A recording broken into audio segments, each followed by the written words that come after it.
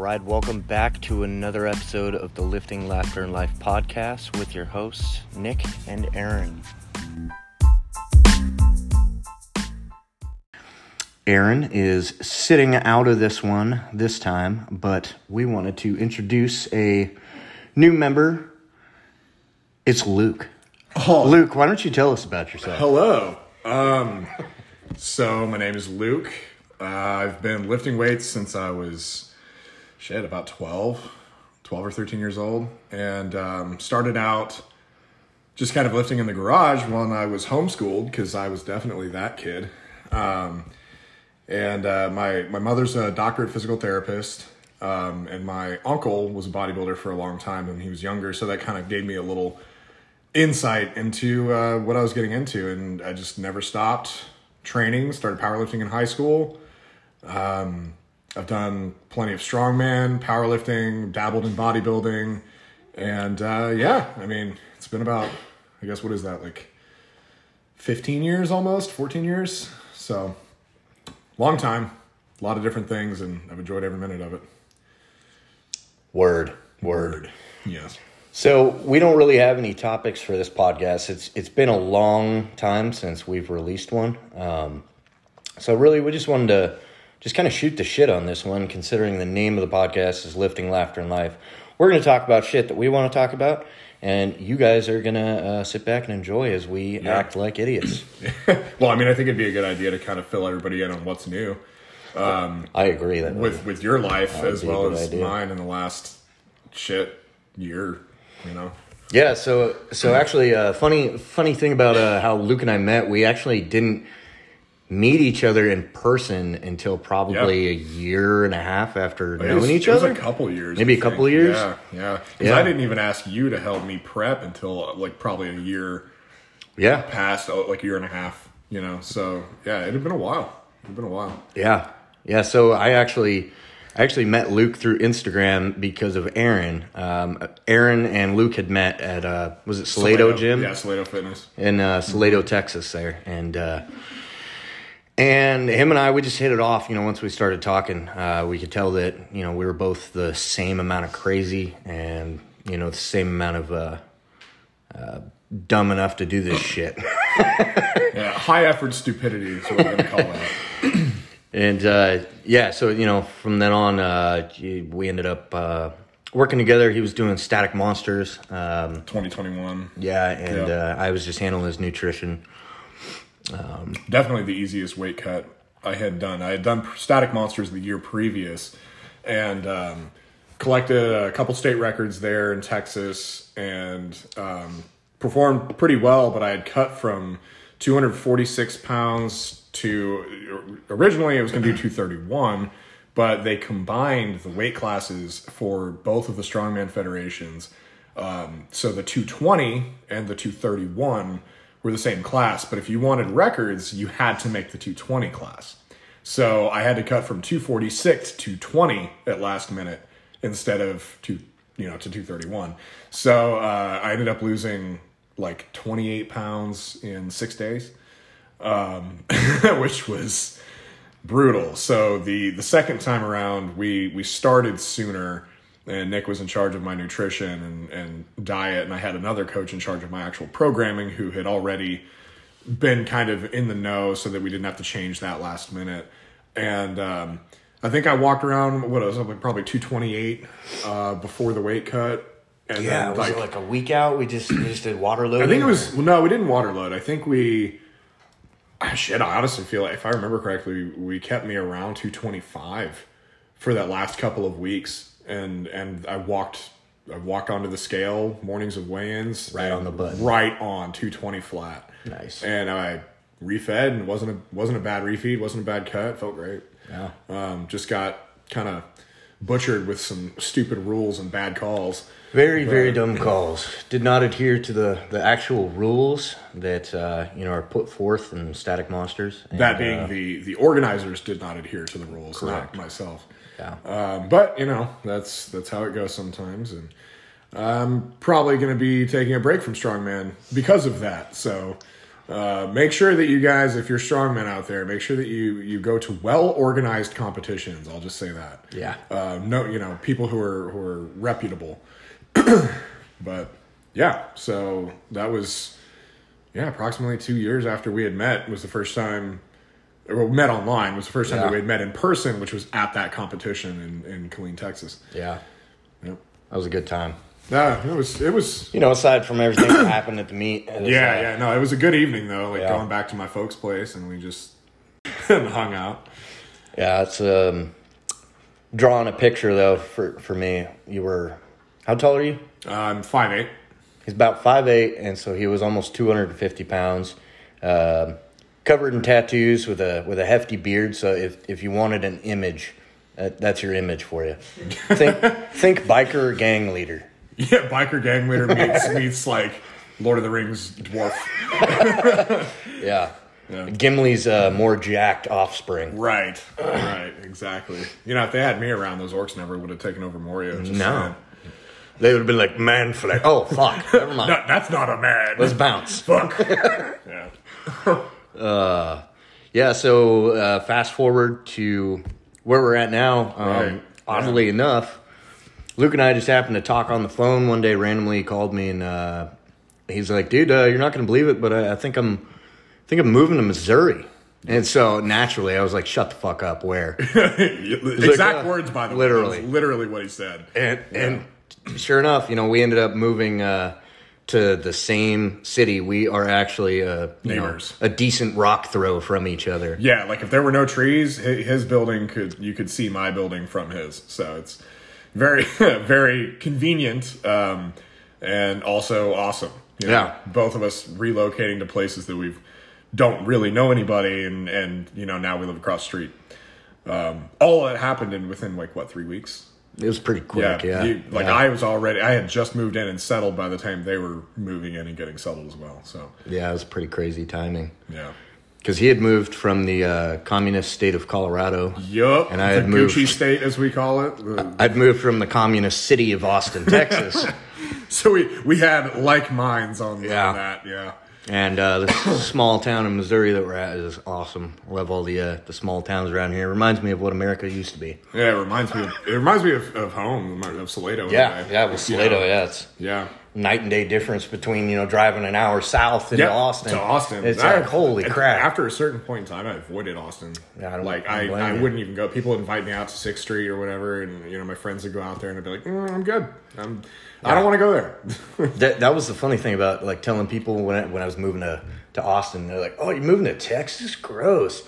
Well, Austin's okay. And they clearly didn't fucking know me. It's the opposite. They clearly did not know people me. Who live in anywhere but Austin in Texas are like, "Oh, you're going to Austin?" Yeah. Yep. But if you're like, "Oh, I'm going to I don't know, San Antonio or something like that," they're like, "Oh, okay, cool." It's Austin sucks. That's what we're saying. Anyway. Yeah, it's AIDS. It's Portland. It's essentially. It's a cancer. Mm-hmm. Hot take. Oh. So, anyways, that's where we're at now. We're both going to the same gym. Yep. Elite Total Fitness. Yep. Very cool, grunge gym. Yeah, it's kind of an interesting mix, considering that when I first went there, you walk into the front door and it's a commercial gym. It's air conditioned. There's mirrors. There's 1,001 machines and a shitload of treadmills, and you're kind of like, oh, I thought this was a little more of a powerlifting, CrossFit, kind of gym. Then you walk out the back door and it's all AstroTurf with plenty of machines, 8 power racks, a big wide open area for the strongmen and CrossFitters to do their thing. It's pretty good environment, community wise too. Really nice people. Yeah, there's. Every gym's going to have a few people that you maybe don't get along with, but for the most part, it's real good. So I was very pleased to have that gym be my first experience here and decided to stay there, and it being 6-7 minute drive from the apartments. Yeah, it's so close. It's really close. It's convenient because great. I mean, we have Strong Barbell, in South KC. They're in South now. I guess they moved. Oh, okay. So it's not far. It'd be cool, They've got Hunter Henderson there, and Dan Bell, and some other. It'd be fun just to go lifters. meet them. Yeah, get a training session. I don't know if I'd make that trip often. Yeah, go watch Hunter Henderson pee on the platform doing the deadlifts. Oh, dude. We love it. We love to see it. I do that too sometimes. I usually poop. Yeah, I usually poop out my butt. Power poop. Yeah. Makes room. I almost did that when I was doing my pause deadlifts yesterday. Sexy. Just about shit myself. Nice. It wasn't hard. Yeah. I guess I had to shit. I didn't know. It was, one of the guys there. He's the older dude that drives the Shelby F-150. He's pretty jacked, like blonde dude, blue eyes, pretty tall, maybe 6'1", pretty lean. Does he always wear white t-shirts? Yes. Okay. Yes, I know that guy. Yeah. Is he a nice guy? He is actually. Is he? He's pretty Okay. cool. He's pretty cool. Yeah. A little rough around the edges. He looks like maybe meth was his favorite a long time ago. Drugs, possibly. yeah. He was a drug addict. Yeah. He was in prison for a little while. Okay, yeah. We were talking about would it. I guess think that. he assumed that I was too. So that happens often. So, but Luke always gets asked, where'd you do time? Yeah, where'd you do your time? His answer is always, not yet. Yeah, just in case they're trying to start some shit. Not yet. Not yet. But yeah, so I was talking to him and one of the females in the gym. I don't know if she's a trainer or just a regular. Everybody's a trainer now. Yeah, I guess. But she walked up to him after he had failed a trap bar deadlift PR, and she walked up and she's like, "Well, don't shit yourself." And I was like, "Oh, that's the best part."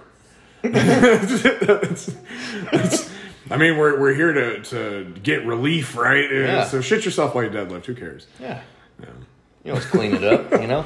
I was a little more taxed from that deload than I expected to be. Yeah. So I think what I'm going to do is TLDR. Nick is currently doing my programming for me getting back on the platform as well as back into just a normal routine.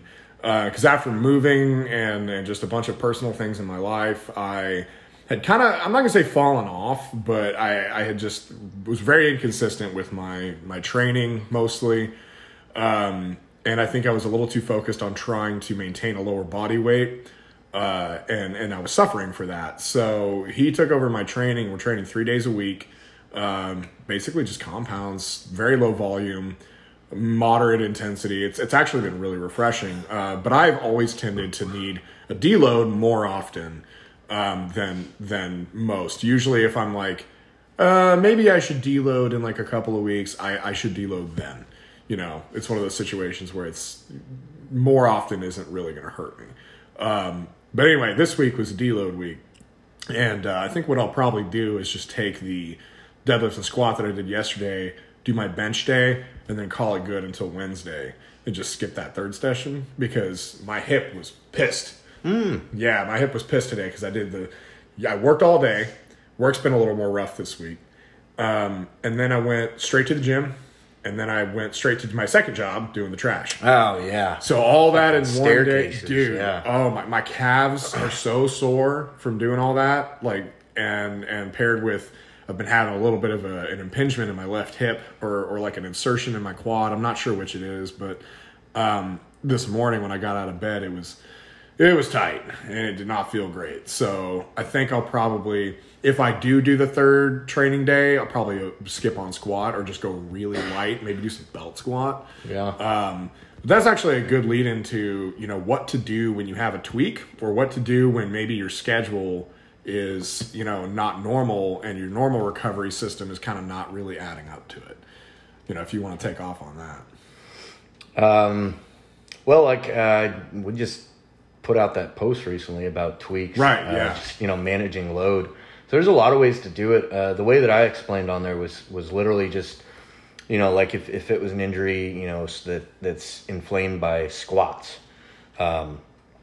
you can pick things that are a little less, like I probably wouldn't have him do, high box squats, because that's just going to, mess with your hips even more. But, there's unilateral work that we can do. Mm-hmm. But to make it more simple, I just said, let's start you with body weight squats, or we can do goblet squats, and we can work our way up as long as the load you're using isn't causing any pain or, it's not unmanageable pain. Right. Then you can continue adding load over the weeks. There's other ways to do it too. Like I know, every once in a while you get like a back tweak, just a random back tweak, either in the lower back or it's like, you know, which for to me usually denotes that you need to deload. Yeah, good. If you start, at least in my experience with my clients as well as myself, if you start getting little tweaks that you've had before, start remembering when and why those happened. Like for me, if I need to deload, the 3 things that are going to feel like shit are going to be my lower back, my pec, like one of my pec insertions, because I've had a lot of tweaks in and around there, and my left elbow. If those things start to give me issues consistently, that probably means I need to back something off, back off volume, back off, frequency maybe, or, just simply take a deload week. But yeah, there's a lot of different ways to work around, because I don't like saying working through. Work around the things that are bugging you in that time. Like, for instance, now that Nick has taken over my programming, is the first time, this last 3 or 4 weeks has been the first time that I've been doing low bar back squat with any level of consistency in over a year. Because at the 2021 Static Monsters that we had briefly mentioned prior in the conversation, I had a very severe knee injury, which ended up being a patellar tendon tear and severe tendinosis. I didn't do it. It was somebody else. Yeah, it was somebody else. It was the judge. We're going to blame the judge. But essentially, I had tweaked my knee in the last week of training, and my fix for that was to wear a knee wrap, which was not against the rules, but it felt okay with a knee wrap when I was doing warm-ups and leading up to the competition. Long story short, I was forced to take it off. I attempted my rep, knee gave out, and that had been a problem for this whole past year, where squat and certain other things were essentially impossible because it was going to start causing issues elsewhere. So, going back to squatting with any level of consistency was not only mentally difficult, but it has also been physically difficult, just relearning almost how to squat. Currently I'm weighing 221 in the morning, 221 pounds, and that's almost 30 pounds less, 25 to 30 pounds less than I was when I was performing squat consistently.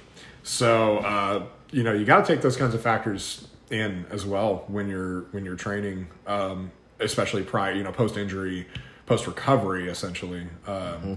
You've got to remember how to do it. So there's no sense trying to jump in, doing things that, I've done it before.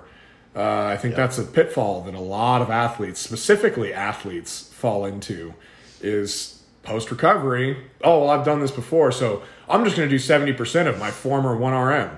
Yeah. No, that's not going to be good for you. Just because I've squatted 600 plus pounds before does not mean that I should jump back under 500 pounds, which is exactly why my hip is bothering me, because I did that. And I think that's kind of what started my hip, tweak. And we've been kind of addressing it since.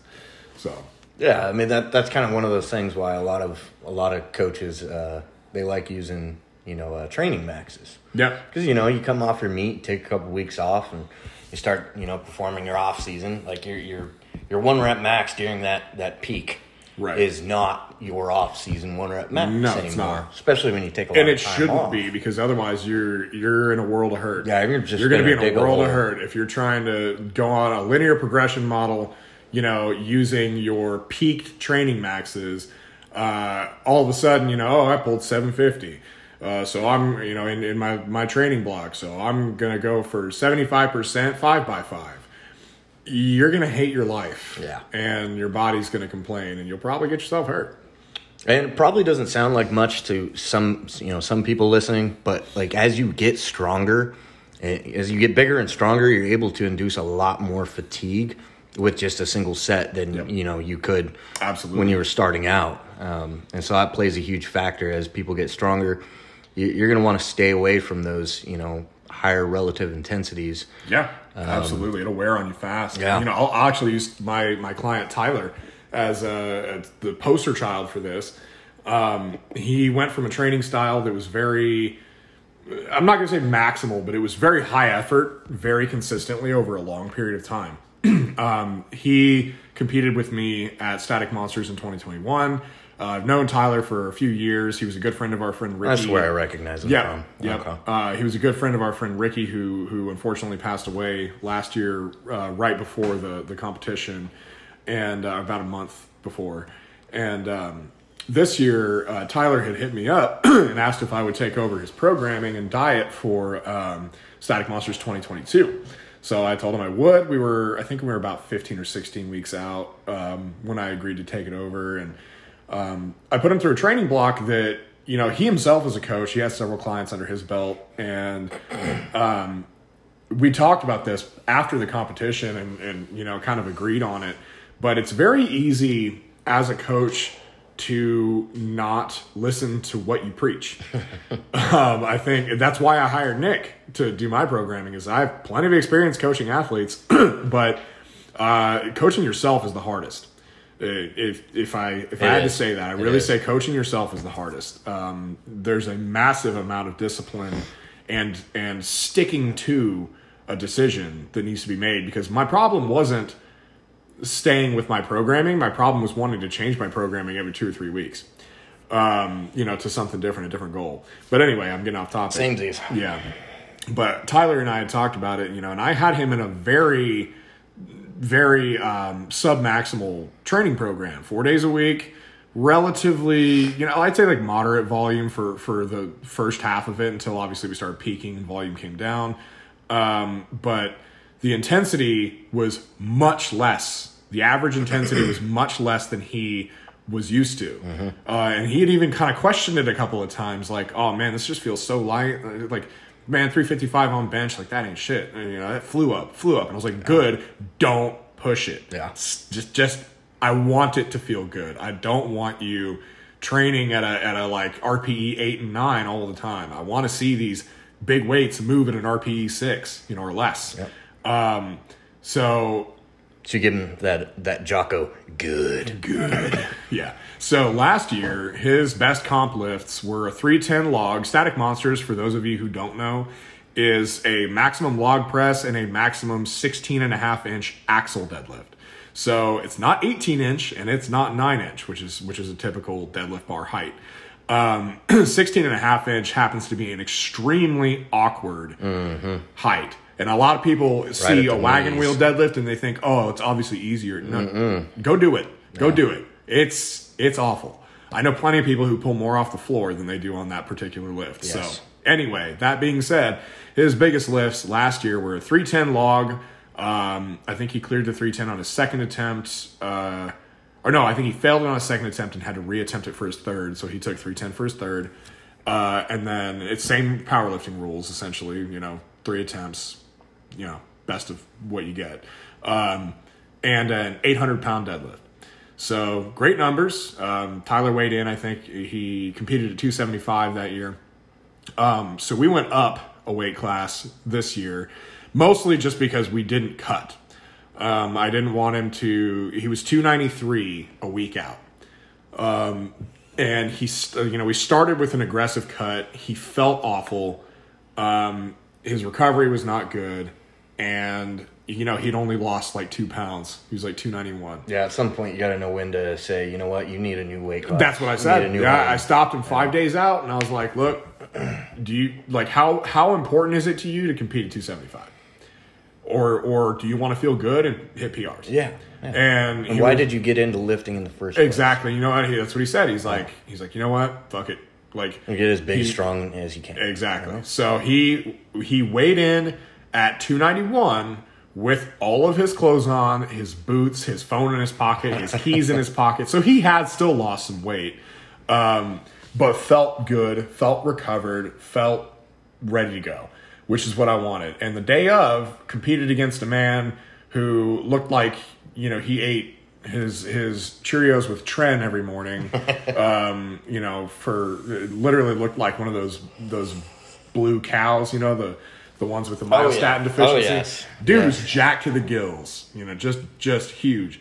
And Tyler's not a small man. He's standing next to this guy, and this guy made him look small. And he made that man sweat. He did lose, but not in the static events. There was one other event, the sandbag toss. that this guy beat him at. But they put up the same log press with 355 pounds, and Tyler pulled a 905-pound deadlift. Hell yeah. So it's a massive jump. So that's a 45-pound log comp PR and a 105-pound deadlift comp PR, which is huge. So both of which, he out deadlifted that guy by 80 pounds. That dude pulled 825. He pulled 905. So, when you peak right and you train submaximally. So actually, I knew everything was good when he sent me his final list, because for his peak week, I wanted him to do an RPE 9 log and an RPE 9 deadlift. His RPE 9 deadlift was 850. So, and it smoked. Yeah. It went fast. His RPE 9 log press was 340. Also smoked. Just threw that thing up like it was a joke. And this is under fatigue of the entire peak still. Right. So exactly. We know there's more. We knew there was a lot more, and that's what I wanted to see. I wanted to see those. I wanted to see PR weights move fast. Mm-hmm. That's what I wanted. That's literally all I wanted. And then when he saw that, prior to that 850 deadlift for his peak week, the heaviest deadlift I had programmed for him was 675 for a triple. That's it. So he went from 675 for an RPE like 7, 6, probably less in reality, triple, to an 850 single the next week. Actually, I think it was a double, a 975 double, if I remember right. I'd have to go back and look. That pesky fatigue management. Right. But he even questioned me. He's like, man, only 675? We got 2 weeks. We got 2 weeks left. Like, we're getting close. And I was like, just wait until next week, please. Don't do anything dumb. I know you feel good. That's the point. I want you to feel good right now. So next week, when you feel good to peak, throw it on, throw the weight on, but not this week. So, we got to remember that as you get bigger, as you get stronger, I've been doing this for 15 years. I respond to such a small amount of volume, and I respond hard. I've put, 15 pounds back on in the last month, just about, because I'm 221 right now. And you were like 207-ish? I was like, 206, 207. All my weights are moving good again. 455 on squat for an RPE 6 or 7 triple the other day on squat. My pause deadlifts this week for a deload were 435 paused for a set of 3. Just dumb easy. I still haven't even showed you the videos for that, but I'll show you. It's that fatigue management, recovery management, and doing what you can do, I think, is more important than anything else. Just like with this week, I know it's probably not a good idea for me to squat. It's a deload week. There is no point for me to squat if it's going to compromise something. Yeah. It's just not going to help, And that's one of those things where when you're a higher level athlete who's also a coach, you've got to have some of the responsibility and be able to tell your coach, hey, I don't think this is wise right here, and here's why. And if it's a good enough reason, your coach is probably going to listen to you because you know your body better than they do.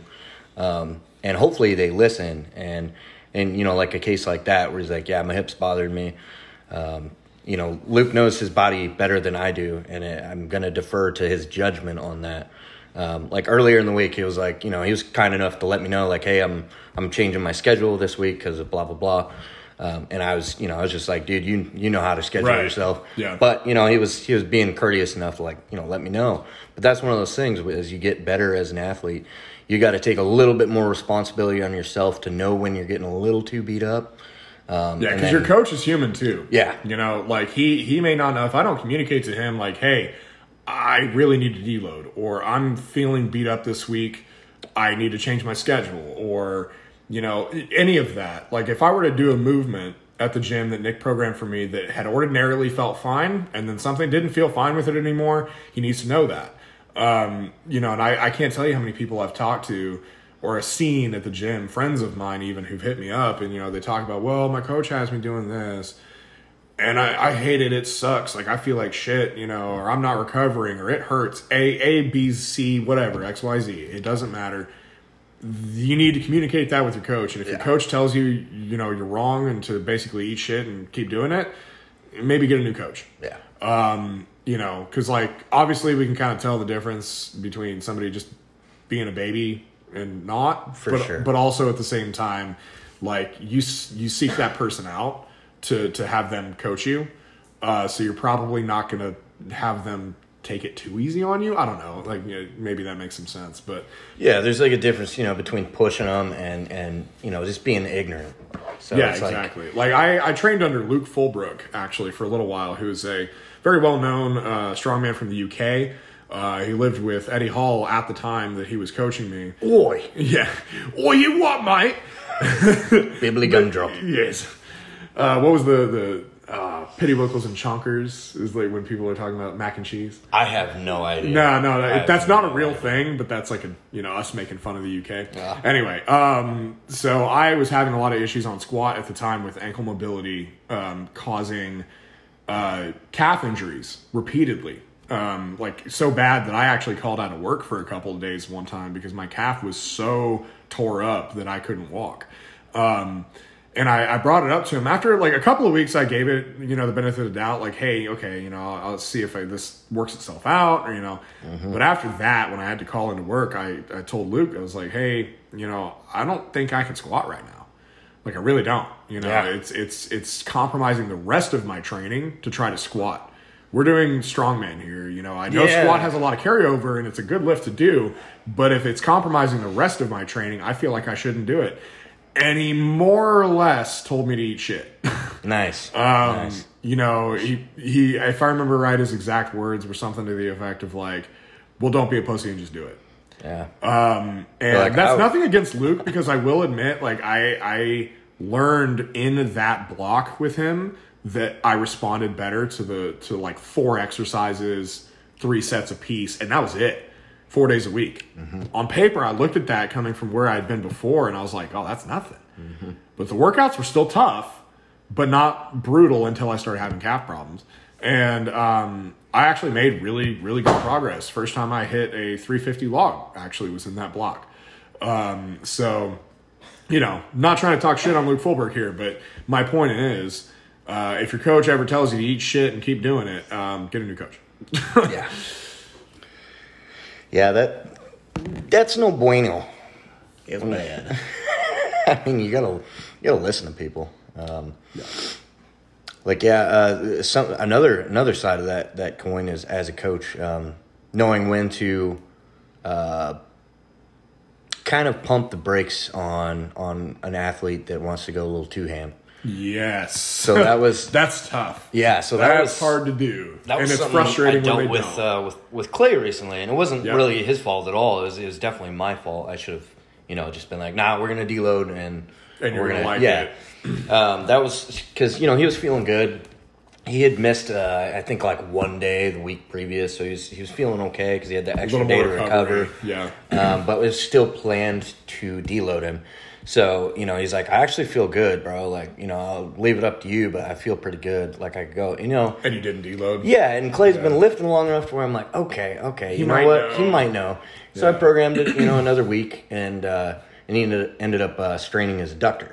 And so it was right there. I was just like, God dang it. I know better. Every time. And you know what? And that's part of the nature of what we do. Yeah. Every time we're in a training block where you have a goal in mind, like a meet or a PR or any of that, the whole idea is to push the envelope, right? Every time. That's what we do. It's what we've been doing for years. Every single competitive athlete, even gym goers, just your average gym goer, everybody does that. Yeah.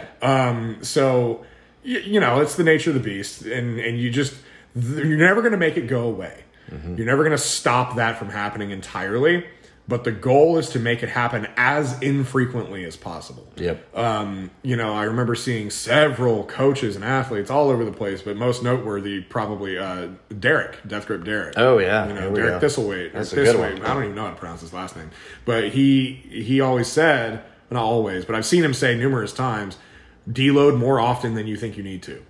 You're not going to get weaker. Yeah. You will not. If you are still training and you're deloading appropriately, because I know some people think deload is just don't train. Oh, yeah, for sure. And that's not a good idea. Don't do that. But if you really need to, I know there has been a couple of times that I have done that, where a deload week for me was I was so trashed that I had to just not lift weights. But I still did something. Yeah. Jump on the bike, go for a walk, do some mobility work, whatever it is. Even just get a little pump, like just a 2 sets of something just to get the blood flowing. That's fine. But deload more often than you think, especially if you're more experienced. It's not the opposite, right? You get a fresh client who's pretty new, you can push them for 8 weeks for sure, and they're fine. You get an experienced athlete, they're skilled enough and strong enough at the lift that they can fuck themselves up a lot easier. Yeah, absolutely. Get a new guy in there, he's not even really that proficient with squat, bench, and deadlift yet.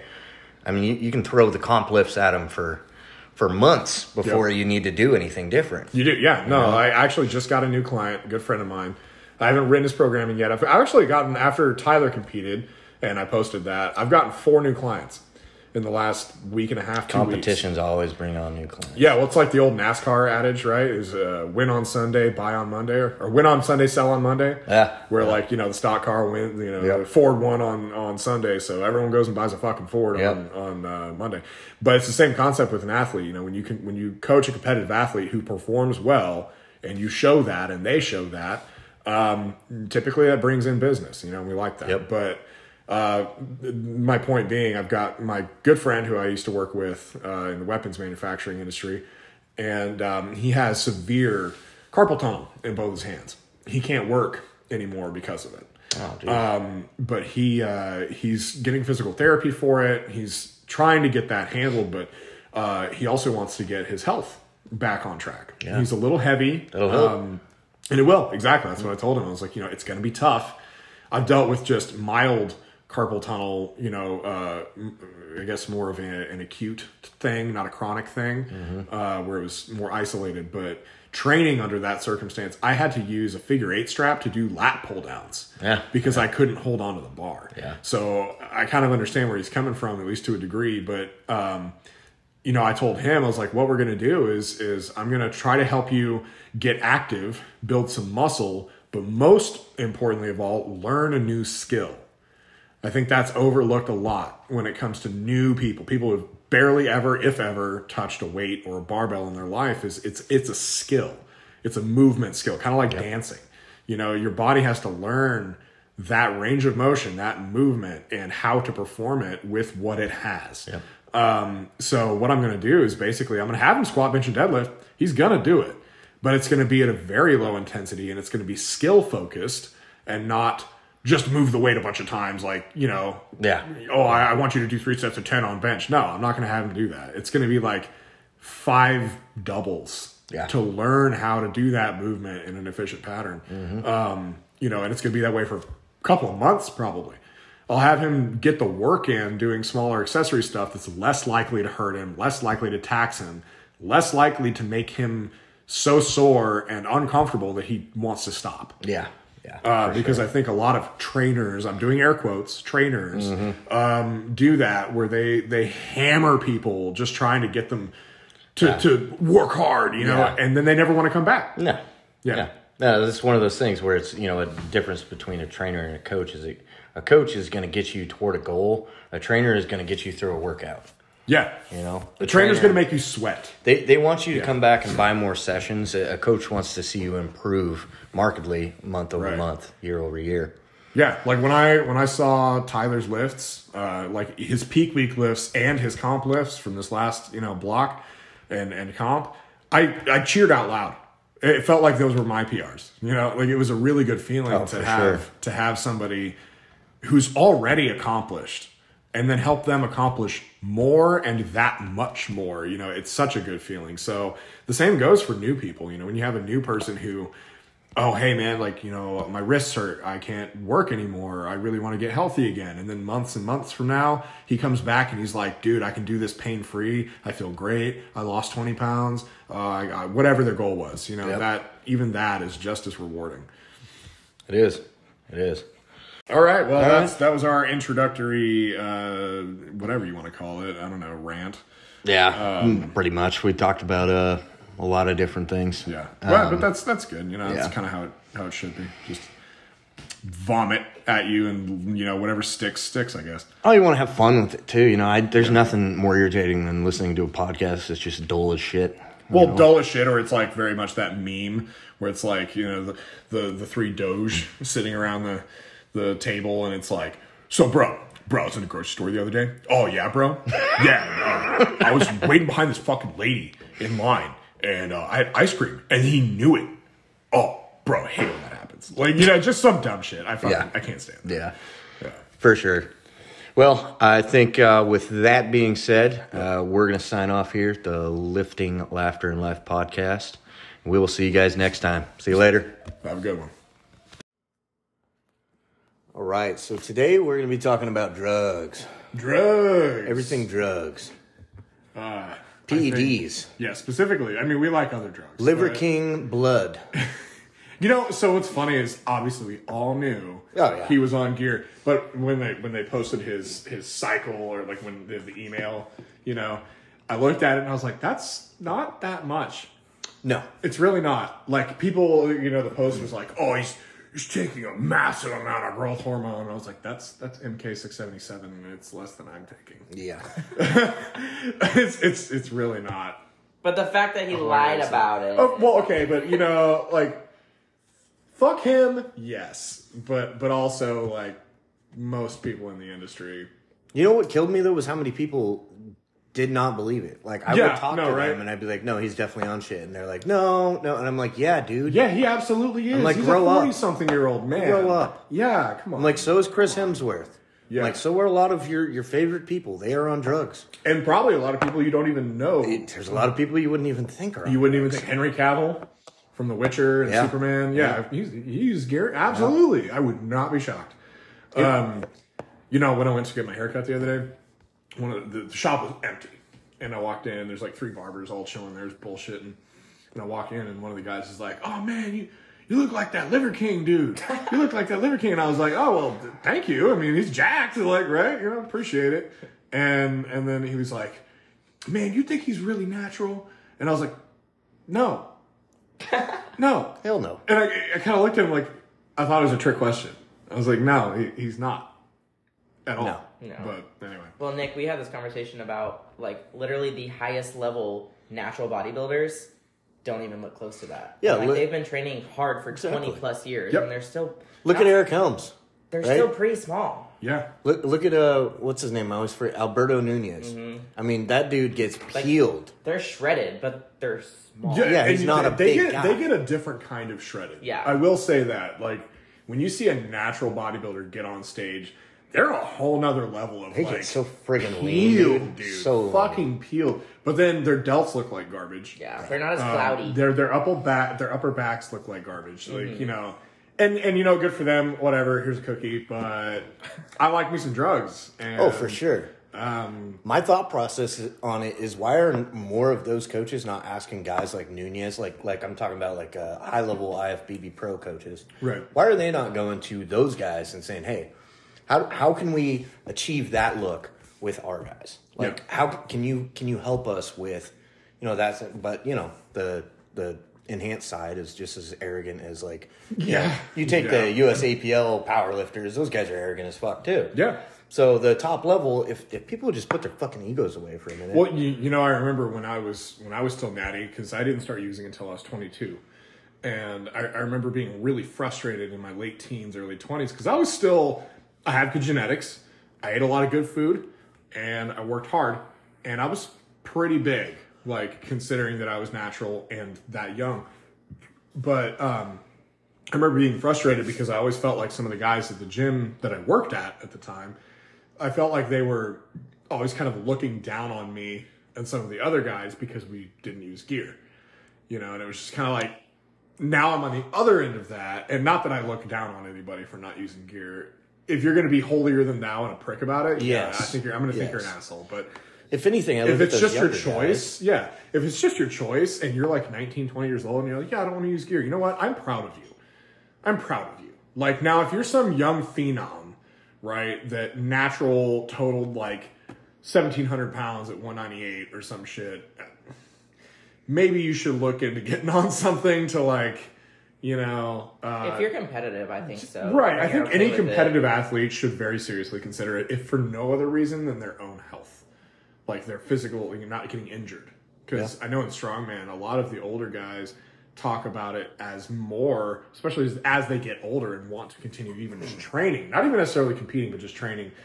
A lot of them refer to it as like their method for injury reduction. You know, it helps keep them tightened up. And I can kind of attest to that, where if I come off or I go on like a low TRT dose, I have to be very careful with training. That muscle is still there, and that nervous system is still well trained. Yep. Yeah. Yep. No, and I've done recovery isn't. Exactly. And I've done that a couple of times where, you know, I over fatigue myself over the course of like 2 weeks because it's really easy to do that for me. And then I get hurt, you know, and I accumulate fatigue infinitely faster. But I'd like to throw in there real quick as a talking point. We all talked about it kind of before we started recording, but how oftentimes PED usage and the information surrounding it is a lot of the time the first question that I hear from younger guys, especially, and girls, but younger folks especially. The first question out of their mouth is, "Oh, what do you take?" or "What should I take?" or you know, and it proves the ignorance. Right, exactly. But like, I don't know, how many times do you think you've heard that in the last 6 months? I don't know. It's literally nobody asks what training modality is better. What how can I optimize my nutrition? Like, what is most important? They're just like, what can I take? Yeah, every time. Yeah, I'm just like, why do you think that is? I think it's because some people think that it's magic. Yeah, you know, I mean, yes. So you are going to get amazing results relative to being natural as far as muscle growth, but it's not magical. It doesn't make you strong. It doesn't just turn you strong overnight. It's not how. And that's the misconception, is they think that you take it, and some people are like, well, my buddy took some. And I'm like, well, first of all, your buddy was natural and 150 pounds. I'm like, so there's newbie gains. There's just the fact that he's gaining muscle at a rapid rate. I mean, you just throw that right in with the newbie gains, but the increased frequency because your recovery's better. Yeah, and it's just there's too much added to the other side, and like I think it's just ignorance. I think it's ignorance, and they don't know. Yeah, and even kind of going down a little bit of a rabbit hole, and I'm not going to go all the way down there, but I think it's our culture, because oftentimes, with media being such a present and current thing, social media and commercials for drugs. Like, I remember watching on Mark Bell's, or was it Chris Bell, his brother? Maybe. Anyway, he did the documentary Bigger, Stronger, Faster. And he talked about how commercials, were peddled as kids. Like, we see them as children, and we have forever. Is like, oh, well, you got this problem, you take this drug. We're marketing this drug to you. Oh, you have asthma, take this drug. You have depression, take this drug, et cetera, et cetera. Oh, you want to get big, take this drug. And I think that's how they see it. And obviously that's incorrect in a lot of ways. I'm not going to say it's 100% incorrect, but it is incorrect. And I think especially too with like that question, what should I take? My first question in return is, are you competing? How long have you trained? How long have you been training? That right there. If you haven't been training, what do you always say? At least 2 years? Why are you even considering? Yeah. Like, get your basics down first. Minimum 2 years. Yeah. Bare minimum. Like, and it depends on how you respond to training in the first place. I know some guys who've trained for 2 years and it doesn't look like they've trained for 2 years. And I know some guys who've trained for 2 years and they look like they've been doing it for a decade. Yeah. It's all about that response. And now if you got the guy who's been doing it for 2 years and looks like he's been doing it for longer, he'll probably respond to drugs better than other guy. But at the same time, what's your end goal? What are you going to do with it? I saw this kid at the gym the other day, and you've probably seen him too. And I don't know, but I'm almost certain that he's in high school. And the dude's traps are up to his ears. Hella back me. He walks around like he's a fucking silverback gorilla. And I think I've only ever seen him do bench. And I'm not talking about Ethan this time. I'm not talking No, about I think I know who you're talking about, though. Yeah, and he's got the... Does he usually hang out with like what looks like a brother, taller guy? No. I've only ever seen him alone. He might have an older brother or something, but I think I know who you're talking about, though. Yeah. But this kid, he's relatively strong, presuming that he's like 17 years old. Mm-hmm. Also assuming he's taking more tests than I am. But I don't know. It bugs me to my core when I look at that and I'm like, now what are you doing with that? Yeah. Are you going to compete? Are you going to take this anywhere? Or are you just blasting your endocrine system for the lulz? Like, yeah. What are you doing? I'm like, you noticed that it didn't work for getting girls, right? Well, like, yeah. I have a buddy who's older, and he started when he was like mid-20. I'm gonna have to edit that out, sorry. He's like mid-20s, and he said when he started, like, that was one of his first thoughts, like, okay, I know I'm gonna have to probably be on the shit forever because nothing's gonna go back to the way it was before. And now he's getting pellets, and that's not doing what he wants it to do. And so he's like, you know what? Fuck it. Like, I'm probably just going to have to go back to injections because, like, he's really depressed. Yeah. Like, his shit don't work. Like, he's having relationship issues. Like, it's a lot more than just getting big. Yes. Which I think a lot of people are missing. Yep. Especially the younger ones. Like, you have to consider, like, hey, this sounds really fun now, but, like, how is it going to affect me in 20 years, 30 years, 40 years? Even 5. Yeah. Even 5 years. So I've accepted the fact that I'm going to continue injecting testosterone every week for the rest of my life. I know I will. I know it. And I've accepted that.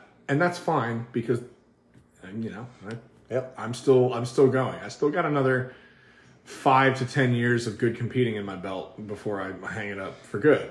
Right. But, my friend Parker, when we were younger, he started using in his early 20s, and not to give too much information on him, but he hit me up the other day. He hasn't in a long time. He was a client of mine and started using before he was a client of mine.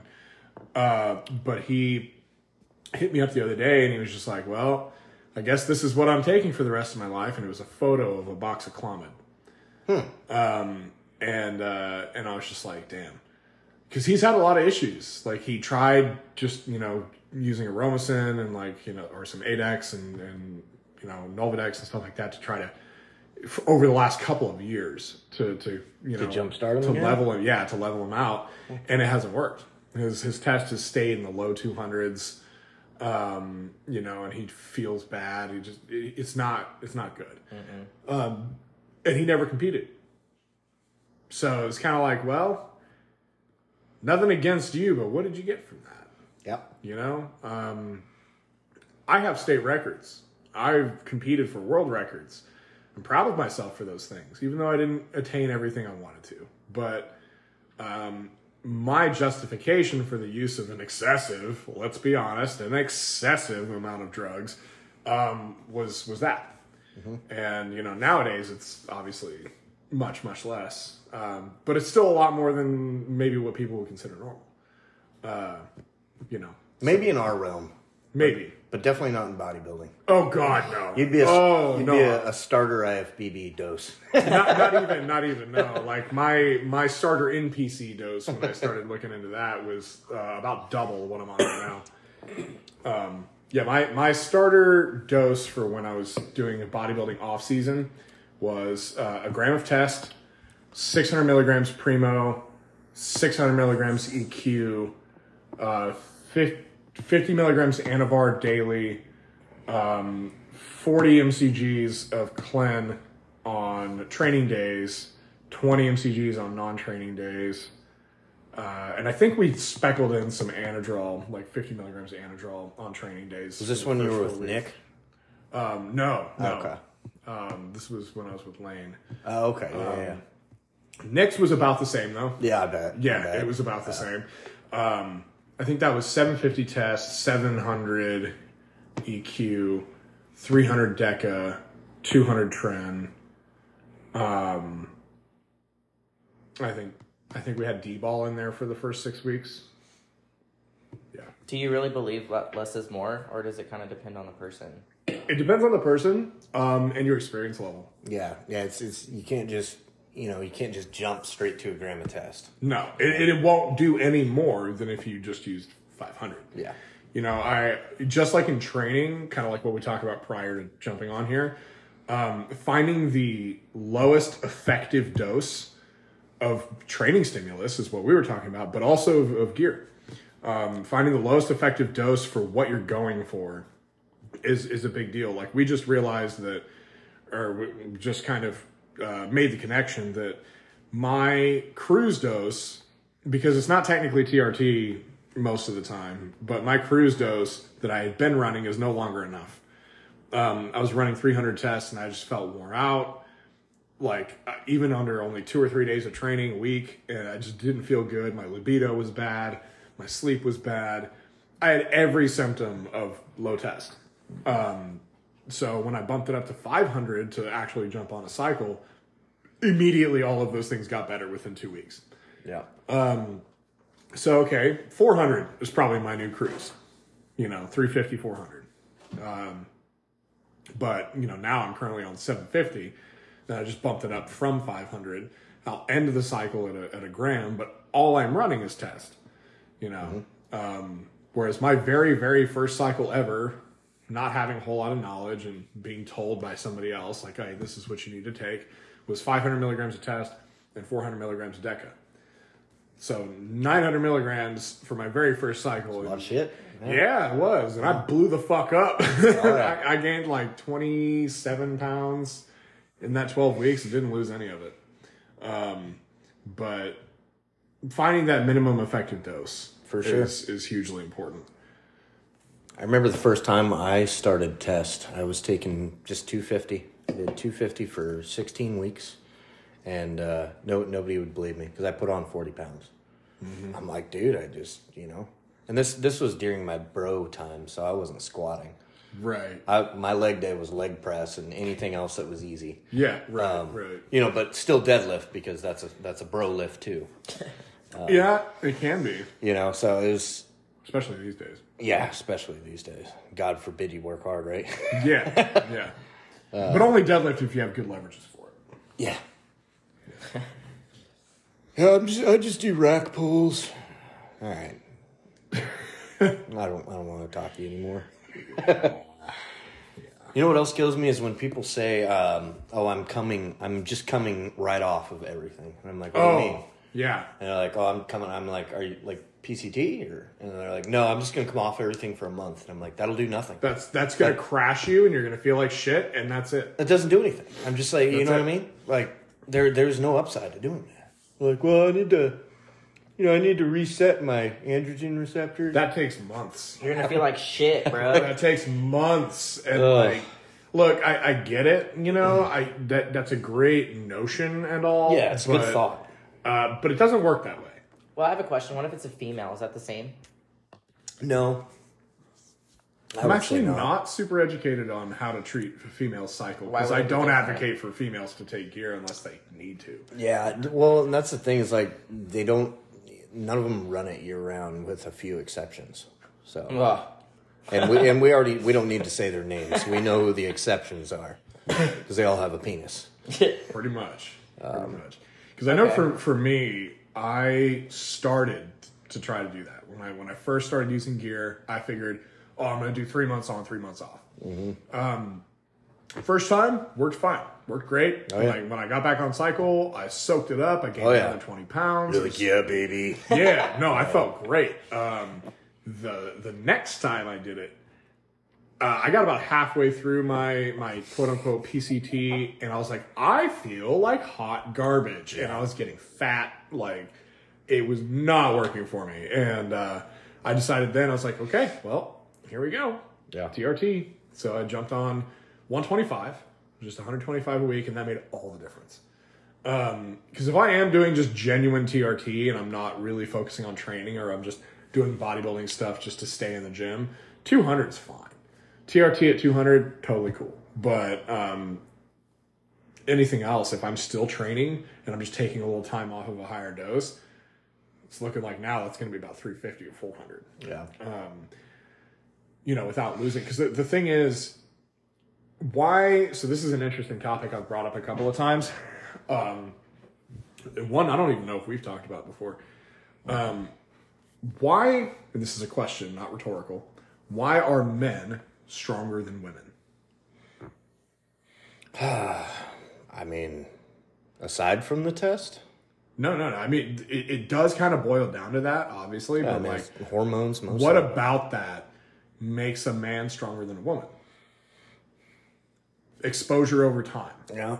Exposure over time. Higher hormones for long periods of time. Right. Yeah. Longer terms of exposure to high amounts of testosterone, or relatively high, is what helps create that strength, because it doesn't just change your musculature and your endocrine system, etc. It changes your nervous system. Your nervous system adapts to those hormones. And that's why women typically cannot use 100% of their nervous system's go switch at any given moment, which is why you can program a woman for an RPE 10 typically, and they'll do it, and then you can flip around 20 minutes later and have them replicate it. Yep. A man, you can't do that. Yep. It won't work. And that has all to do with exposure to testosterone and high amounts of it over a very long period of time. So my argument is, if your goal is to get stronger, now this doesn't apply to bodybuilding because I am no bodybuilding guru and I don't know how the fuck they manipulate all that shit, to get maximum muscular gain and hypertrophy. But in terms of strength, it does not make sense to me to try, I'm going to run, 500 tests up to 750 up to a gram for a 12 to 16 week period and then come off. Mm-hmm. Yeah. That doesn't, your nervous system doesn't work with that. Mm-hmm. Like, you're not going to retain as much as you should. The same reason you titrate up is the same reason you titrate down. Right. Yeah. Right. Exactly. Yeah. Because you want that exposure, that continued high exposure, even if it's not as high as it was, you want that continued high exposure to keep your central nervous system growing and adapting to that stress. And I think we see that with like all of the top level guys, right? Like, and I hate to throw names like Larry Wheels out there, but look at the guy. He's very obviously, and we know from some of his interviews and stuff, that he's been on like 500 milligrams of test fucking for the last 12 years. Yeah, that's been his bare minimum. Right. Yeah. Exactly. And yes, he's got great genetics and he responds well, but that's also a big part of why, is that long-term exposure to high training stimulus and hormonal stimulus in his body. So I was talking to one of the guys in the gym the other day, and I'm not going to name names, but very advanced lifter. And he was talking about, he is the only man I've ever heard say this, who's at his level at least. He comes off completely for most of the year and then blasts for 3 months. Like when he's getting ready to compete. But he just runs like PCT drugs every other month of the year. So 9 months out of the year, he's not injecting testosterone. Wow. And he just titrates his way up for 3 months, competes, comes off. That's crazy. Which, looking at him, you can kind of see it. Yeah. I think I know what you're talking about then. Yeah. Strongman? Both. Yeah. Yeah, powerlifting strongman. Yeah, you know who I'm talking about. He's probably the strongest guy at our gym. Very, very advanced athlete. Great. Yeah. Cool guy, too. Older guy, right? Yeah. But when he said that, I was like, Yeah. Aha. Yeah. So. I wonder why. I don't know. He probably thinks it's healthier for him, but it's not, actually. It's the opposite. Yeah. High estrogen is much more dangerous for a male's body, heart specifically, than high testosterone. But I mean, he's at least controlling that stuff with PCT drugs. Well, yeah, his issue is going to be the ratio of right, exactly. But then also, arguably, PCT drugs, Clomid, Nolvadex, Aromacin, Arimidex, all of those drugs are harsh. Oh yeah, they're very harsh on your body. A lot of them are chemotherapy drugs. So it's kind of like, would you rather just use a little bit of testosterone? Yeah, I would. Yeah, I think I would. Yeah, it's probably a lot healthier for you. Now I'm not a scientist doctor, but yeah. Well, I mean, we've seen Victor Black kind of, cock slap a lot of the doctors that are, professionals in the field anyways. Right. A lot of those gurus. they don't know shit, dude. A lot of them don't. No, well, that's not what they went to school for. They don't They don't teach them that, do they? No, they don't. Okay, Like one of my good friends, Eric, he's a PA. You know, he's been in school for ever. He just graduated like a year ago. Very smart guy, but he even straight up told me he did an IV for me in a parking lot to compete, you know, rehydrate. I probably shouldn't have said that, but he, you know, we were talking about it, and he's like, yeah, they don't talk about shit. Like when it comes to hormones and like, you know, PED usage or any of that, they don't talk about it at all. He knows. Yeah. I know a lot more about that than he does. Yeah. Which I guess, you know, specificity. What are you doing? What's your job? Do you need to know it? Probably their not. education is broad. It's not special. You know, it's not specialized until it is. You know, but then it's hyper specialized. Yeah. No, you know, but cardiologist or think about the people who like now you can get TRT from your doctors. Like even the guy my buddy's going to, like the guy is like 250 pounds. He's big. He's a big guy, and he told him like I'm very like sensitive to shit. Like I'm gonna need a lot. Guy started him really low. Like his levels already dipped back down to like 119. Well, and yeah, so that's why he's talking about just going back to injections because nobody's listening. Yeah, like because the doctor doesn't really know what he's doing. doing. Well, you know your body.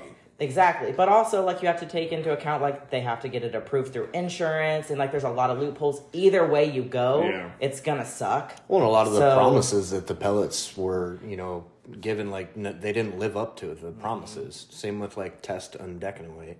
They're like, you just pin it every, you know, whatever months, and it's like it still doesn't work that way. No. I'm like, I don't care how slow it releases. You need that steady release. You don't want to be up your body's up and natural down, up and down. rhythm. Your body's natural rhythm when your testicles are working appropriately is like once a week. Like you get a nice pulse like once a week, you know, and or more even in some cases, and a little less in some too, I'm sure. But like, you know, that's why they call it the man period. You know, and I remember Stan Efferding actually talking about doing blood work in reference to his vertical diet. He was talking about blood work, but he did touch on the fact, he's like, I recommend blood work more for guys who are natural than guys who use. Because when you're using and you have a trusted source and you know exactly what you're putting in and you know exactly where you're at, like and what it's going to do to you. If I upped my test to 1 gram next week, I know exactly how I'm going to feel in about 2 weeks. Mm-hmm. You know, it's that comes with experience, but like I know my body. Whereas I know some other people, if I put them on 1 gram of test, they lose their goddamn mind. Oh yeah. You know, like so for me, I know guys that run 300 milligrams and they feel like God, and they've been that way forever. And then I know some guys who, you know, 750 is the sweet spot, 1 gram is the sweet spot. For me, if I'm looking for raw power and I don't really care if I have a hard time going upstairs, 1 gram of test is perfect. If I'm, you know, working my way up, 750 is a weird spot, but I like 500 or 1 gram if I'm training for something. So, yeah. But, you know, it does pain me to see, especially at our gym specifically, all the young guys. There's a lot of them on drugs. So many, dude. So many. Like, I probably wouldn't be able to count all of them on 2 hands. There's a lot of them. And they're in high school. Yeah. And they just walk around mean mugging the world, too. They do. They sure as fuck do. Handle they know those everything. Insecurities, buddy. Handle they those. know everything. They do know everything. Like, fuck, man. I did get one of them come over and ask me why I was, you know, benching on the floor. And I was like, oh, it's a floor press. And he was like, what does it do? And I explained it to him. He was like, I'm going to have to try that one. Well, his first question after that was, can I do it with dumbbells? Just use the fucking barbell, dude. What do like, I was like, I'm this afraid guy. of stimulus, and, you know, I just, you know. I don't want to lift more weight. I just want to, like, look cool. I want to look like I'm strong, but I don't really want to actually be strong. I have heard that said to me in seriousness. I know, dude. And that fucking blows my mind. Like, I would rather look like a weak little pissant and be strong as shit than the other way around. Yeah. Than carrying around 250 pounds of muscle and be useless. Yeah. Like, that just kills me. Like helping my bodybuilding buddy move one time. my We're gosh. moving their fucking mattress, and dude, like, I mean, he was just struggling, and I'm just holding it up here, like, what the fuck's going on? You just gotta set it down again. Good, I'm like, Chief? I'm like, dude, Yeah. I have a terrible fucking overhead press, and I'm totally fine right now. Right. It's like, my goodness, he's like 40 pounds heavier than me, and I'm just like, wow, okay. That honestly is probably part of it. Yeah. Because I know, dude, like when I start getting heavy, like heavy, I'm sitting at about 225 right now, pretty comfortably. I feel all right. I'm not the best body composition, but I feel pretty good. I'll probably put on another 10 pounds before we compete, and that'll be about it. But when I was walking around like 245, it felt like shit. I was strong as fuck at very specific things, but I felt like garbage. But then walking around at 205, and I was a lot more athletic, and double, just using my hands to climb rope all the way to the top and touch the top and everything. I haven't been able to do that since I was probably a teenager. Yeah. So that was kind of neat too. But yeah, no, it's drugs, man. It's an interesting world, and there is no one answer other than start low if you're gonna do it. Well, and make sure you do your research too. Like Nick will get a lot of questions of just the guys don't know what they're talking about. Like before you come to somebody asking like what should I take, or like is this a good dose? Like do you even know like why you're combining these compounds, or like what they're actually used for? Like before you just come at somebody, like at least do some research, because I know that's very frustrating. Well, yeah, if you're gonna ask me for free information from, I do this for a fucking living. Yeah. So if you're gonna ask for free information, you need to. If you're gonna come correct. Right. Have your shit ready. Right. So otherwise, it's a diss to me and my time, because it's like I'm offering free advice, but I also have clients that pay me for my advice. So you need to make it an easy yes or no question. All right. It's otherwise you need to pay me, and I know people are like, well, it's just your time. Yeah, fucker, that's what you're paying for. And experience. That's what you're paying for, the experience, to save you time. Well, not only that, but like, motherfucker, it's your body. Like, are you really going to trust a random person? Well, that's something I say a lot, actually. Yeah, like, I remind be people. careful who you're actually asking information from. Because, I remind people that a lot. Like, I trust you with shit. Like, Victor Black's another one that you've really liked, but like, not a lot of people know correct or good information for you specifically, so that's why it's really there's gatekeepers to the drug world too. There are a lot of gatekeepers, and they hate Victor Black because he's using not only like his 40 years of experience using drugs and coaching people with drugs, but he's using research. There's actually a lot of research on drugs out there, and so that's what he's using when he's kind of debunking some of the things that these people have said. Like the, Tren is 3 to 4 times more anabolic or whatever. Like he's shown on the data. He's like, we have zero proof of that. Yeah, it's not. Like, we have no proof of that. I like so Tren, you keep saying exactly, but we like it for force production, right? Yeah, which he talks about exactly. He's like, Tren is great for force production. It's also great for other things, but for what we like, force production. That's what we're looking for. And you know what? The best result I ever got from Tren was, you want to know how much I was taking? It was it that time you took a full fucking bottle? No, the opposite. The opposite. So yeah, I did. I took a whole bottle, which I think came out to like it was either a gram or like 1,100 milligrams of Tren in a week. Yeah, 6 days actually. Every day, pinning like 200 plus milligrams of Tren acetate. Wasn't that the prep for 2020? Yeah. Yep. Dude, I felt like hot garbage. It was awful. And I had to like get creative with where I was pinning things because it was hurting so much. Yeah. So yeah, let's just say, and I had already been using 500 to 700 milligrams of Tren per week for the previous 6 weeks of that. It probably worked, but I was also using a lot of other shit. So like, who knows? But the best result I ever got from Tren, I was running 50 milligrams of trenananthate a week, and that's it. Yeah. I was running like 300 tests and 50 milligrams trenananthate. That was it. And I got all of the benefits of Tren. The good old Tren dick and fucking all of it, dude. But no side effects. And that's the clinical dose, 50 milligrams. It felt great. I felt great. Yeah. So, yeah, word to the wise. Find the minimum effective dose because you'll probably feel better. Yeah. But yeah, well, like some guy said that I think he wrote it on Victor Black's one of his posts that he wanted to start. He's like, I'm gonna run 500 tests and then I'm gonna run 300 Tren. What's your thoughts? Like, it wasn't his first cycle or anything, but Victor was just like, why are you gonna start at those doses? And the guy's just like, like, you could tell he didn't understand the question. Victor's like, he's presenting it in a way where he's like, okay, if the clinical dose is 50 and you can get really good results from that, why are you taking 6 times that to start? And I was just like, exactly. Yeah. I'm like, why do people always do that? They're just like, I'm going to take this. And I'm like, why that arbitrary number? I'm like, now, if you're experienced and you know that that number is what you need to titrate up to in order to start, feeling better, right, and performing, okay. But when there's just an arbitrary number for no other reason other than it looks good on paper, I'm going to try this. Yeah. Like, you do a little more thinking. And I found certain drugs follow that creed more than others. Tren is absolutely one of them. Definitely. Like, start low as shit. Yes. Low as shit. And then go from there. Because, test is one that in my experience, I have found the more the better. I mean, and that's not, I don't want that to sound like that's the case for anybody, and anyone should do that. But if I'm running only test, the more the better. Now, that is absolutely not true if I'm not running only test.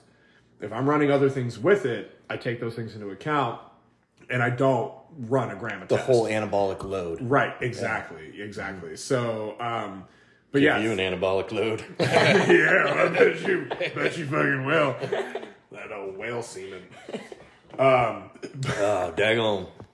But but with Tren and Anadrol, Anadrol's another one. Oh, yeah. You can take 25 milligrams. You can crack those fucking pills in half. Oh, yeah. And get just as much. Yep. And probably stay less toxic for longer. Mm-hmm. Because most people get really toxic from Anadrol. That's why their appetite goes away. Yep. Anadrol doesn't do that. Your liver does that. Yep. Your liver does not like it. Yes. So your appetite takes a nosedive after 3 or 4 weeks because you're running a shitload of Anadrol. Well, if you have that and get just as much of a benefit, okay, do that.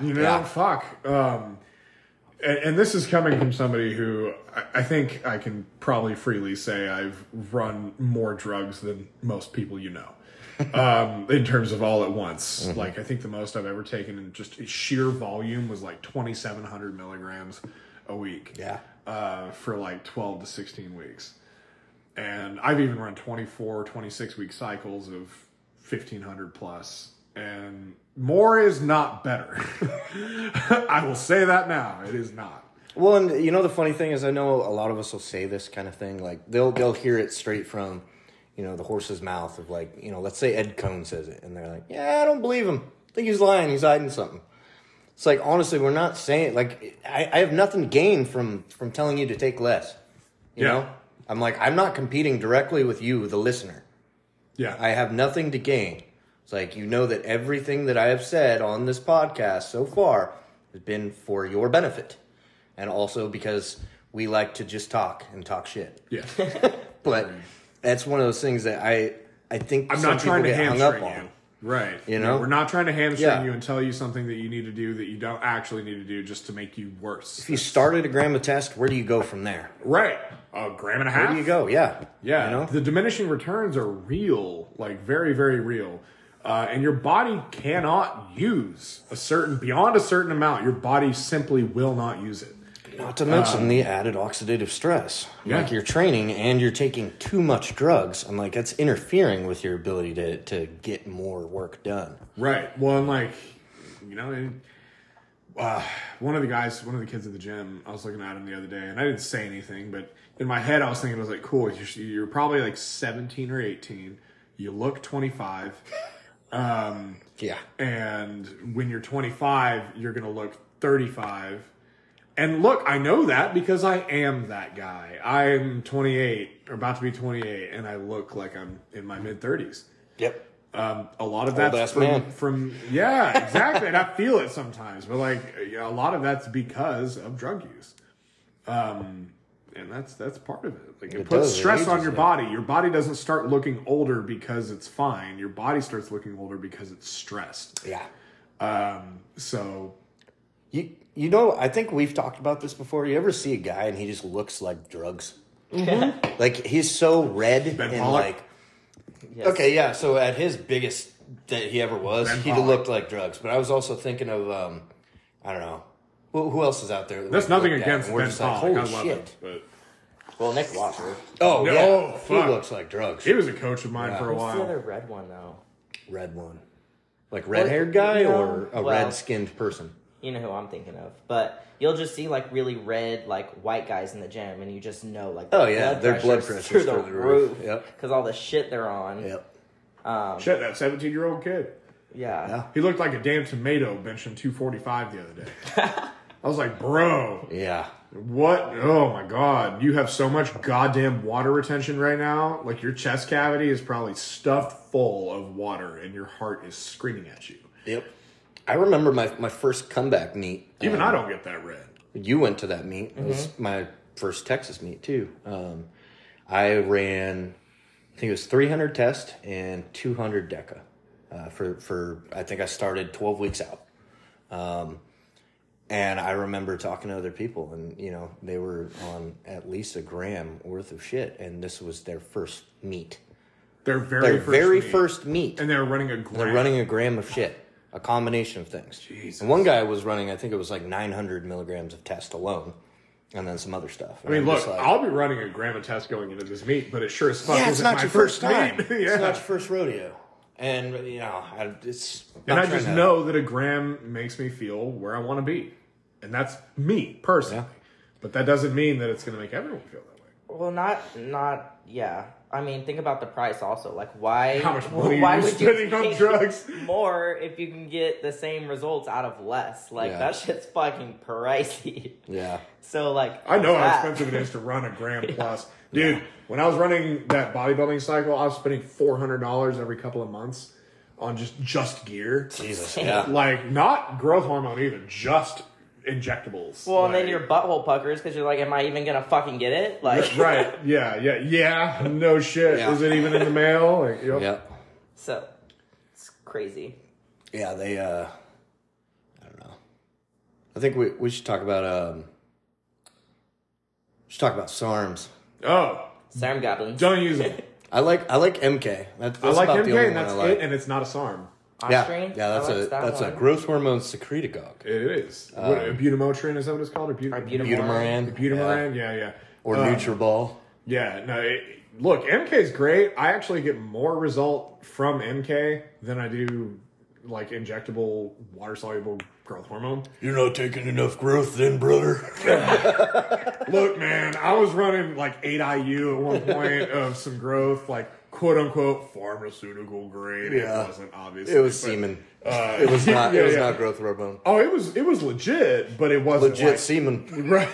It wasn't that strong though. I mean, like, I got better results from MK more reliably, probably safer, Probably. too. But MK is great. But any other SARM, I've never touched them personally, but I did run a cycle of oral Superdrol once, which is not a SARM, but it's basically the same thing. I ran that too. And that is some fucking hardcore It is. shit. It is. That is some shit. But SARMs, though, you know, I know why, especially the younger crowd, like to take them because they're orals, and they're scared of needles. You Yeah. have to get poked And in the butt. I don't have to poke myself. Yeah. And that's, man, I'll tell you right now, that's fucking gay. I'll tell you something, that's fucking gayer than hell. Yeah. That's dumb as shit. And I know because I was there when I was 20 years old. I was like, the biggest reason I didn't use drugs because I didn't want to poke myself with a needle. I just couldn't get a hold of him. As soon as I found a guy that had injectable anabolics, I was like, all right, bro. yeah, bro, let's go. Yeah, but I like, ain't afraid of Put shit. her there. but SARMs, Stick it in my butthole. Is that how it's done? I have heard far many more horror stories about SARMs and people going to the hospital and having organs shut down and all sorts of shit from SARMs than I ever have from some dumbass like myself running a gram of Tren in a week. Never heard of anybody going to the hospital over that. Probably has happened. But, you know, I've heard, even from one of my friends who's a female, who never competed, but she was running Ostrine and a couple other things and ended up in the hospital. They fucked her up, you know, and that's on marketing. Oh, yeah. They're great at it. They're great at it, and they I market got all it. those shitfluencers pushing all the SARMs. Yeah, oh, you just take this stack, bro. Yeah. Fucking 4 different compounds. You don't know which one's doing what. And Now you got 20-year-olds out there that can't get boners because their testosterone suppressed. yeah, exactly. Well, it's just like, some kid, I had somebody ask me not long ago, like, oh, I think I want to run just some Anavar, but just Anavar. I'm like, that's going to crash the shit out of you, right? Like if you want It's to do literally a suppressant. Taking Anavar without taking test as a need as a base aromatase. compound, you will crash. Yeah. And he did. Wow. Yeah. Fucking crazy. Didn't Oh, dude, listen, huh? my dick doesn't work, and I feel like shit, and I lost all my gains. Well, This was our boy back in Austin. He did the same thing. I was like, now I don't really like this Rad 140 without any a test base. I was like, but like you do you. And then sure enough, he was crashed, and Look, he's like, most- I'm fucking depressed. And I was like, yeah, that'll happen. With most orals, you need a base of test. Can you say that again? Have to have it. Most orals, in fact, I'm going to go ahead and say all, okay? All orals, you need a base of test. Or you will do far more damage to your own endocrine system and your long-term productivity and gains than you ever would have gained from it. Period. Mm-hmm. And I am not a doctor scientist, but that's something that I know for sure. That's science, yo. Facts. Yes. No it is. cap. No cap for Well- all you kids listening. Fortunately for you kids listening, I am Dr. Professor Nick. And I am Dr. Rocket Scientist. Go fuck yourself, especially if you have a dangly earring. Wait, so what was the point of our SARMs? Just they're fucking gay? No, so I think there's an argument to be made for Ostarine for women. That's like a work capacity thing, now more so, isn't it? No, That's Cardarine. No, yeah, that's Cardarine, Cardarine. right. That's good. Yeah, no, I think there's something to be said for that one for females, just because it's so. Kind of like an Anavar. Yeah, but like it's even stand-in. less virilizing than that. So that's the upside of it. Well, it's good for your bones. Yeah, there is some data to actually. You know what else is good back for your that up. bones? Milk. Yeah, I drink a lot of milk. Nah, take drugs. Yeah, no, yeah, I think that's a good one for females. Primo. Look, even I love Primo. That shit's just pricey. It's awesome. It is. It's pricey. expensive. Well, that's the $120 nice thing. bucks a vial. Fuck. That's the nice thing is girls don't need that much Primo. That's you know? true. Even like I've heard Deca actually for females in very small quantities. Yes, is good. That one is a little more virilizing than I would have thought. But I know am I correct in saying this? Because I've heard this, but it's at this point bro science to me. I have heard that Deca in some variation is produced in women's bodies in a very, very small amount when they're pregnant. Yes, So take that. it's with a also grain of salt, essentially but- what birth control is. A lot of birth controls. Really? Which is essentially that. crazy because anytime I take Deca, I never get my periods. I get really bad cramps and I'm always fucking moody. So I don't take that one personally. But that makes and a that's lot of fair. sense. That's fair. I mean, like D-ball, I won't take D-ball. Yeah. Which is funny because most people love D-ball and hate Anadrol. I would always take Anadrol over D-ball I probably prefer any day of the Anadrol, week. but I rarely run orals just because I have I don't enough need issue more. eating. I don't Yeah. need more. I used to swear by Anadrol. I had the holy Trinity, right? Yeah. The holy Tren Trinity of test Anadrol and Tren. Yep. The Larry Wheel cycle. Yeah, and it, dude. Let me tell you, it works. It does. It works, but I could not run it for more than 6 weeks. So Trenacetate and Anadrol for 6 weeks, and then just ride your test. That was it. So for like a peak, great, fantastic. Anything beyond that, forget it. Yeah. Like it will just toxicify the shit out of your body, and you will feel it physically and mentally. And you know when you get to that feeling when you've been on a cycle for a while and you're like, I'm just ready to come off. Yep. Like I'm just ready to come off. Last prep, man, I ran the most I've ever ran in my life, and it honestly wasn't even that much. I think it was like 1.3 grams. Total. Yeah, total. Ran the test to, I want to say 450. It was 4 or 450. And then the majority of the rest was Masteron. And then That's something I've never run. I like Mast. Yeah, I've never run Master. I've heard And several a little people bit of now. trend. That was it. That was Yeah. the topping on it. Yeah. Because I can't handle too much trend. Right. You know what? I've learned that I respond a lot better to trinonanthate than acetate. Enanthete's good shit. 50 milligrams a week, maybe to 100 or something. Yeah. I think the most I ever ran of enanthate was 200.